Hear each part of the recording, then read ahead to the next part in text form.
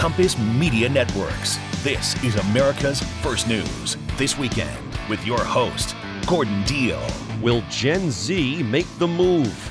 I'm Gordon Deal with Nicole Murray. Thanks for spending part of your weekend with us. Here's what's coming up this hour. As baby boomers sell off their homes in old age, the youngest generation of buyers could be in a position to score their first house. In sports, rap star Eminem says he's ready to take the field for his Detroit Lions this weekend. He's got a message for the coach. On the travel front, what it's like to book 2 sailings in a single vacation. Hear the logistics of side-to-side cruises. And the hockey diehards going next level with backyard rinks and luxury suites. He has hockey boards with acrylic shielding, actual advertisements on the hockey board, an electronic scoreboard with a TV, a live TV feed, a sound system with a wireless microphone for announcements, lighting with moving colored beams. Jessica Flint at the Wall Street Journal on efforts to create the perfect backyard hockey rink like David Weiss in Toronto. Well, baby boomers dominate America's housing market. They own nearly $19 trillion worth of U.S. real estate, more than double the amount held by millennials and about $5 trillion more than Gen Xers. But as the generation ages, its vast real estate portfolio poses a question. What happens when boomers die? Here's James Rodriguez, senior real estate reporter at Business Insider. James, what did you look at? Well, so this story is really about currently baby boomers dominate America's housing market. You think about the members of this generation, they own nearly $19 trillion worth of U.S. real estate, and that's more than double the amount held by millennials and about $5 trillion more than Gen Xers. And so the real question is, as this generation ages, by 2040, the population of 80-plus-year-olds is going to double from where it is today. This vast real estate portfolio really poses the question, what happens when boomers die, or at least age out of the housing market? And so you have kind of 2 schools of thought. You have the kind of silver tsunami theory, which is basically it'll be this wave of homes that will lower prices and open up all these opportunities for younger generations. And then you have others that think, go along the lines of more of a glacial shift, kind of slow-moving, predictable, and won't impact prices as much. But no matter how things shake out, and I kind of look into both of those theories in the story, but really the question of timing, when we look ahead to when boomers are going to start aging out of their homes, it's really going to benefit Gen Zers, not millennials. And so that's really the crux of the story, is that younger generation of Gen Zers will be reaching their prime first-time home buying years right as this shift crescendos and you have all of these boomers moving out of their homes. And so they'll end up more fortunate than their millennial predecessors. So is Gen Z a big enough generation to claim all those homes, for example, and, I don't know, drive up prices? Or maybe there's not enough of them and that won't drive up prices if there's a mad buying spree? Well, so you definitely have, the Gen Zers are a smaller generation than millennials, and right now you have the huge bulk of the millennial generation, the youngest of whom are around 28, oldest are up to 43 now. And so, most of them are kind of within or past that prime age for first-time home buying. But they too will also be looking to get, boomers' houses. Once boomers age out of the market, they might be looking to move up into boomers' larger houses, or, if they haven't been able to buy a home up to that point, they might be looking at moving into those homes. Really, the story, though, is for Gen Zers who will just be looking to get started off on their home buying journey right as all of these changes are happening, which, the economists that I spoke to are really predicting everything to happen between 2030 and 2040 is kind of when the bulk of this aging out will happen. Wow. And that'll be perfect timing for Gen Zers. We're speaking with James Rodriguez, senior real estate reporter at Business Insider. His piece is called Gen Z versus the Silver Tsunami. What about the effect of mortgage rates on all this? Well, so you definitely know right now we've seen mortgage rates come down a little bit from their 20-year high in October, around 8%. They're around 6% now. It's the tough thing is it's hard to predict where mortgage rates will be in, a decade plus when, within the next 15 years when all of this stuff is really going to be happening. But again, I think you have millennials, some of whom, Gen Zers actually, some of whom have been able to get into the housing market already because they were able to get these record low mortgage rates during the pandemic. And so, they could also be positioned to take advantage of, when boomers' homes are opening up after they age out of the housing market. They may be in positions as well to move up, or on the flip side, might be reluctant to because they have such low rates. So I think it's kind of a complicated story when it comes to mortgage rates, but ultimately these demographic patterns are a lot easier to predict and to kind of understand timing wise, rather than mortgage rates, which might be a little bit less predictable. Gen Z can be so different from baby boomers. Is it possible that a significant percentage of them don't want to own a home? Well, what we're seeing right now is that Gen Zers are actually tracking ahead of their parents, or in line with their parents when it comes to home ownership rates. You have kind of a quarter of adult-age Gen Zers who have made it into the housing market already with a purchase, and so there's still a lot of Gen Zers who are not to that point yet. But all signs indicate that Gen Zers are really interested in the housing market, that they've seen the wealth that it's brought to previous generations, and Gen Zers that I've spoken to are very gung-ho about getting into the housing market and creating some of that wealth that they've seen older generations generate from home ownership. Thanks, James. James Rodriguez, senior real estate reporter at Business Insider. Coming up next, power couples finding balance like Swelsey. If you still have landline phone service, you may have noticed that your monthly bills have been skyrocketing. That's because the FCC no longer regulates copper lines, and phone companies are jacking up the price of their service. Ooma is an internet home phone service that lets you keep enjoying the safety and peace of mind of a home phone without paying an arm and a leg. In fact, with a one-time purchase of the Ooma Tello, you get internet home phone service for free. All you pay are applicable taxes and fees. Unlike mobile phones, Ooma has address-based 911, so dispatchers will know exactly where to find you in an emergency. In the event you call 911, Ooma can send a text alert to loved ones.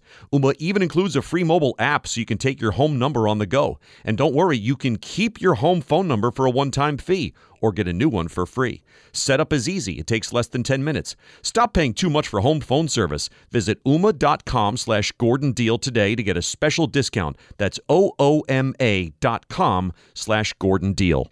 Thanks for spending part of your weekend with us. Even wildly successful people can be outshined by higher profile romantic partners. It's kind of like the Travis Kelce Taylor Swift effect.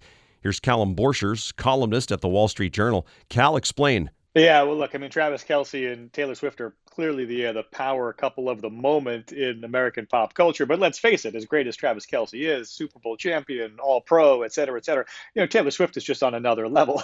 And it occurs to me that this is the case for a lot of power couples. You may have two very accomplished people, but for one reason or another, it may just be a function of somebody's job being more in the public eye than the others. But one person often garners more attention. And I wanted to find out, what's it feel like, or how do you handle being the Travis Kelce half in that equation? As part of that, you attended a Kansas City Chiefs New England Patriots game, and people knowing that Taylor Swift was somewhere in a suite, right, kind of craned their necks to see if they could catch a glimpse of her, only maybe half-heartedly paying attention to the game. It was remarkable, Gordon, and I had really good seats. I was a few rows back behind the Chiefs sideline, so you actually had a very good close look at Travis Kelce and Patrick Mahomes and some of the other big stars. But I'm surrounded by people, many of them Chiefs fans, even though the game was at Gillette in Foxborough, and they got their binoculars and they're scanning the luxury boxes, trying to catch a glimpse of Taylor Swift, who was, in fact, in attendance. But, of course, this has been the scene at so many of the games this year, and the TV cameras eat it up as well. And so, the Swifties are really taking over some of these football stadiums. Explain the example you opened your piece with, Lawrence Katz and Claudia Golden. Yeah, talk about a power couple. These are two Harvard economists. They're married, both extremely accomplished. And as I said at the top, Larry Katz, if he were married to just about anybody else, he would be the more prominent spouse because, he was the chief economist at the Labor Department, just last fall elected to lead the American Economic Association. But 5 days later, doesn't his wife go and win a Nobel Prize? Oh, talk about the trump card, Golden. So, Claudia Golden wins the Nobel Prize, and obviously that vaults her into a mainstream level of attention, right? professionally, they probably are peers, but normal people know what the Nobel Prize is. And so they've had this experience now. They'll go out on campus and students want to stop and snap selfies with her, but they're not interested in stopping for a photo with Larry Katz, or they go to a restaurant or an airplane and she might get recognized. And so he's got a great attitude about it, and he's actually really thrilled for her. But it is always a challenge, I think, especially when you work in the same field. Yeah. I thought it was interesting, too. Somebody said in your story, it's selfless when you see your partner achieve something great because you're not competing. That's right. Yeah, and that's a different scenario where they work in different fields. And I think that can make it a little bit easier for some power couples, right? If you have different career ambitions, in this case, this was a gentleman named David Morris, who's a very successful venture capitalist. He's married to the actress Patina Miller, who folks might recognize either from Broadway, or they've seen her in the Hunger Games movies, or the Stars series that she's in right now. So when she goes out and she wins a Tony Award, or she's part of a cast that wins a Grammy Award, David Morris says, look, I can go to these award shows and I'm just thrilled for her. It's selfless joy. I have no desire to be in the spotlight. I work in a completely different field. I would never aspire to something like that. It's funny. We're speaking with Callum Borchers, columnist at the Wall Street Journal. This piece is called "In Every Power Couple, There's a Taylor Swift and a Travis Kelce." How about Serena Williams and, if you will, Mr. Serena Williams, as you say? Yeah, Alexis Ohanian, talk about the ultimate, sidekick, I think. I mean, he's the co-founder of Reddit. He's got a very successful career after that as a tech entrepreneur and investor. Another case where if he married just about anybody else, he would be the better known partner. But doesn't he go and marry Serena Williams? And so, but talk about a supportive spouse. He's often, when she was still playing, of course, we'd see him in the stands a whole lot, and continues to, really sort of embrace and sort of be in on the joke, right? I mean, I think that's one of the keys to making it work. When I talk to some of these power couples is, if you're sort of competing for who's the bigger star, that's where you end up with friction. Yeah. When there's a recognition that, okay, I'm very successful and I'm secure in my own success, but hey, look, I'm married to Serena Williams or somebody like that. You just sort of have to embrace the idea that you will always be the slightly lesser known person in the power couple. Right. How about the attorney you spoke to, this Michael Ziggy Zogafakis? Yeah, his name's a mouthful, Ziggy, which is why he got that nice nickname. Ziggy was really delightful to talk to because he's a very successful attorney, and now he directs ad product partnerships at Roku. So it's a big job at a big company. People know this. But sometimes if the business talk turns to personal chit-chat, he'll mention, my husband is Jeremy Hobson, the public radio host. And for a certain audience who loves public radio, they know his name from Here and Now, or maybe from Marketplace, or his new show is called The Middle. He's on hundreds of radio stations all over the country. And so, some people are really just sort of starstruck by that. Thanks, Cal. Callum Borchers. He writes the On the Clock column at the Wall Street Journal. The start of the new year is a chance for new beginnings, right? But for many people, it also means an ending, as in divorce. Here's this weekend's Nicole Murray. We are speaking with family law attorney Jennifer Hargrave in Dallas. Jennifer, is it true? Do more people actually file for divorce in January? We do actually see at the beginning of a peak that starts in January of divorce filings and continues through February. So, yes, I think it's part of a lot of New Year's resolutions to get rid of an unwanted, 185 pounds or so. Oh, my. Any idea what else could be driving the trend? Because, it can't just be New Year's resolutions. No, I think the holidays really exacerbates a lot of marital relationships. You can see where, the communication really breaks down. There's a lot of financial stress, maybe a lot of time stress due to family commitments, or, you have an extrovert who wants to be out at all the parties and an introvert who wants to stay in. The burden, just the share of responsibilities may be very, one-sided. And so I think a lot of resentment builds up during the holidays, and that January is a great month to release that resentment. So, I think when I'm visiting with people in January, they manage to stick it out through the holidays, but they're done. Okay. Any pieces of advice for people maybe on how to get through the holidays? Because I know with some couples, divorce might be inevitable, but if it is avoidable, any tips on how to go about that? Absolutely. We love it when people decide not to get a divorce for good reasons. So, there's a process called discernment counseling, which is similar to marital counseling, but marriage counseling really is usually too little, too late, and isn't very effective. But discernment counseling is really focused on the question of, do we want this relationship to work? So we're not just rehashing all the old wounds and, trying to pound the other person to fit the mold that we want them to fit. But the two people go into the process really focused on, what does it take to make this marriage work, and am I willing to give that? And I think it's a time for people to get really honest and to reflect about, what is the value of this relationship to them. And we see the discernment counseling process often resolves in people making a commitment to make their marriage work. So that's the first stop that we recommend for a lot of people. If they're not sure that they want a divorce, to search out discernment counseling and really, have a productive conversation and see if they can, get their marriage back on the right track. Okay, because also one of my questions for you is going to be couples therapy. A lot of people consider this a last-ditch effort. It sounds like you agree. Yeah, I think marriage therapy can be really helpful to strengthen a relationship. So, it's you go in for a tune-up. Just like your car needs a tune-up, your relationship needs a tune-up. It's easy to fall into bad habits and, to avoid the difficult conversations. And marriage therapy can really be a good tool in the toolbox of making a marriage stronger.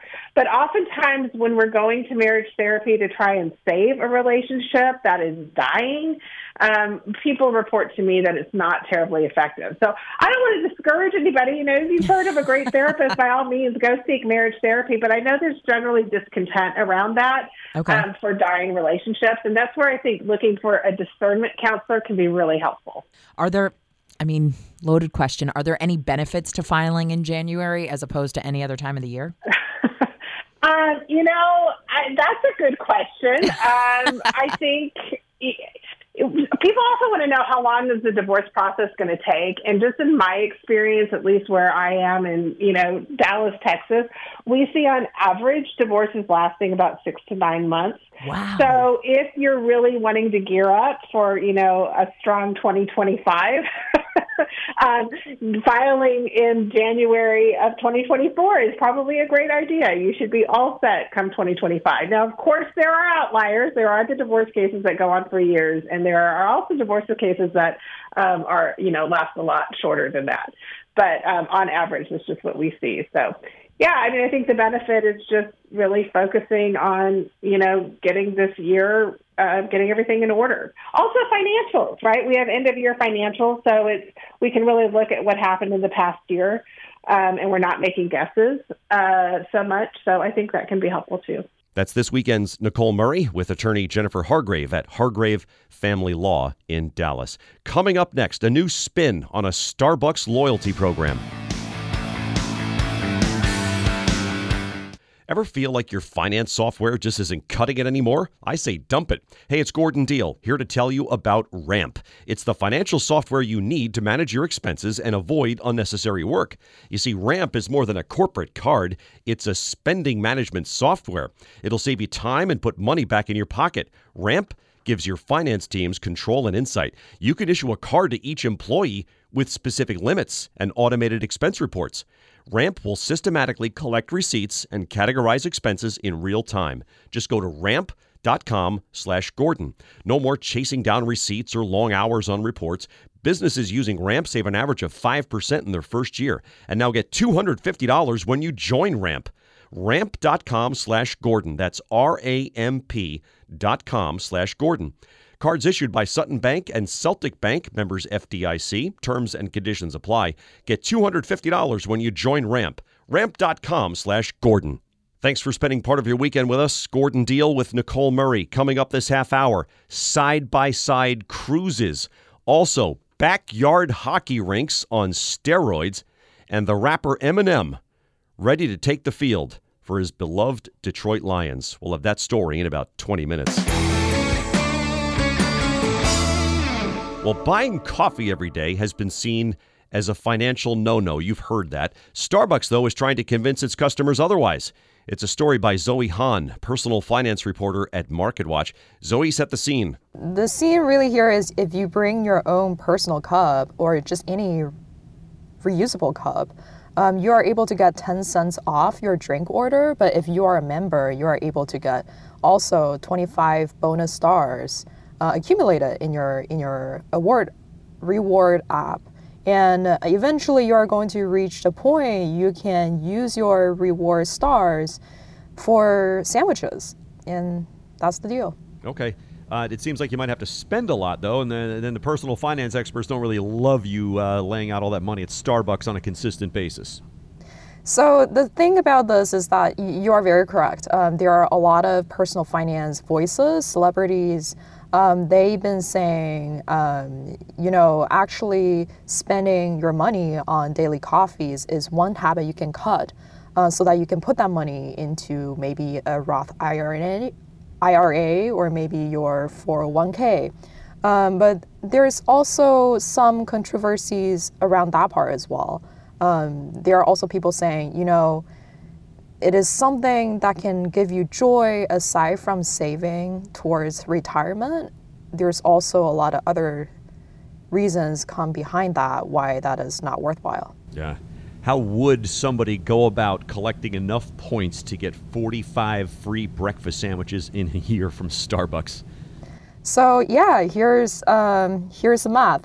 If you only look at the 10 cents part, that has been around since 1985, and it's not a lot of discount. But if you look at the 25 reward star part, the thing about Starbucks is that if you have 200 stars, you are able to spend it and get a free breakfast sandwich or any hot sandwich items that's on its menu. So here, if you are a daily coffee drinker and you bring your reusable cup every day, you can earn 9,125 bonus stars per year. That's enough to cover about 45 breakfast sandwiches. Susie Orman, the personal finance celebrity expert, basically gives this 2 thumbs down, right? What she says, like peeing away $1 million. Yeah, that's that's a quote right there. But she also got a lot of criticism over the years about, there's no way you can save a coffee a day to up to $1 million down the line.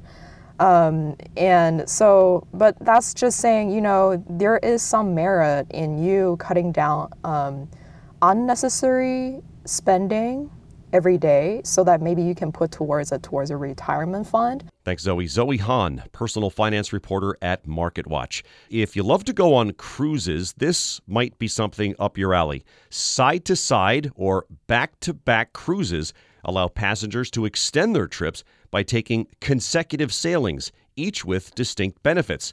Here's what passengers should know from Nathan Diller, consumer travel reporter at USA Today. Nathan, help us out. Sure. So there are a couple different kinds of back-to-back sailings. Some people call side-to-sides sailings where you are getting off one ship and then getting on another ship the same day. So I did this in December. I got off a Norwegian cruise ship and then went from Port Miami to Port Everglades and Fort Lauderdale to board a celebrity ship. So I just had a few hours between disembarking my first ship and getting on the second. So you get kind of 2 different cruise experiences that way. Sometimes they could be very similar if you're staying on the same line or a similar type of ship, but you could also do something very different. I spoke with a couple who sailed with Carnival and they were with their family and their kids and did a family vacation. And then they went to Virgin Voyages, which is an adults only line, and did just a couple's getaway. And so it was a more kind of romantic trip. Wow. All right. So the logistics here are what as you get off one ship and then make your way to another one? Because the ships are not, you referenced you went on 2 different cruise lines, right? So they're not coordinating your trip. This is all on you to plan.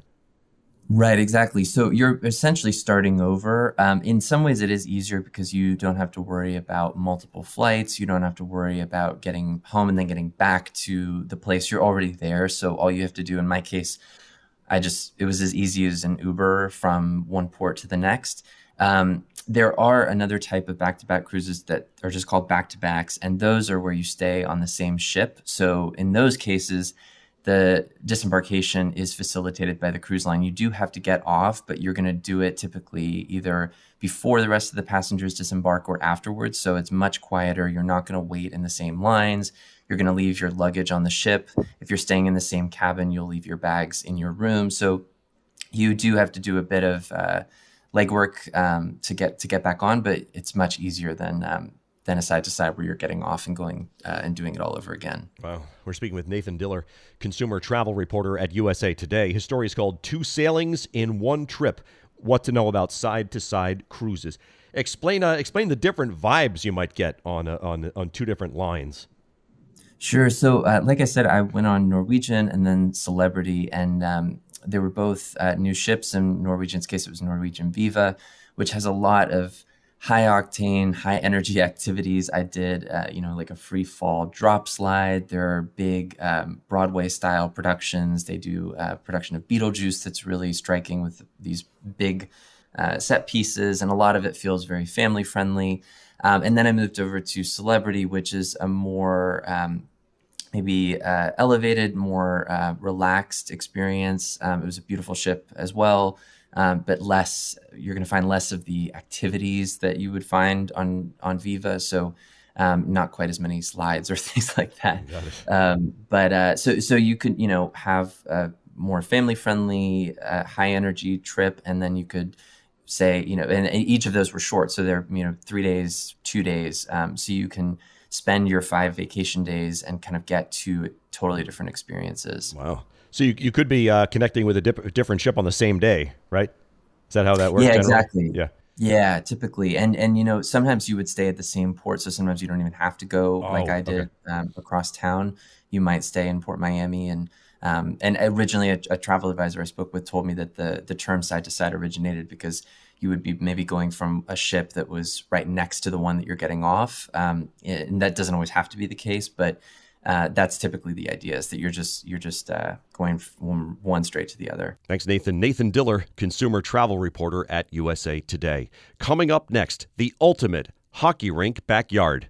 For all the ones who get it done, Grainger is always there to help. Grainger offers supplies and solutions for every industry, 24/7 support, free access to product specialists, and experienced staff at over 250 local branches. Plus, they provide real-time product availability online and have sourcing specialists who can help you track down hard-to-find items. And their commitment to being your safety partner can help you keep your facilities safe and your people safer.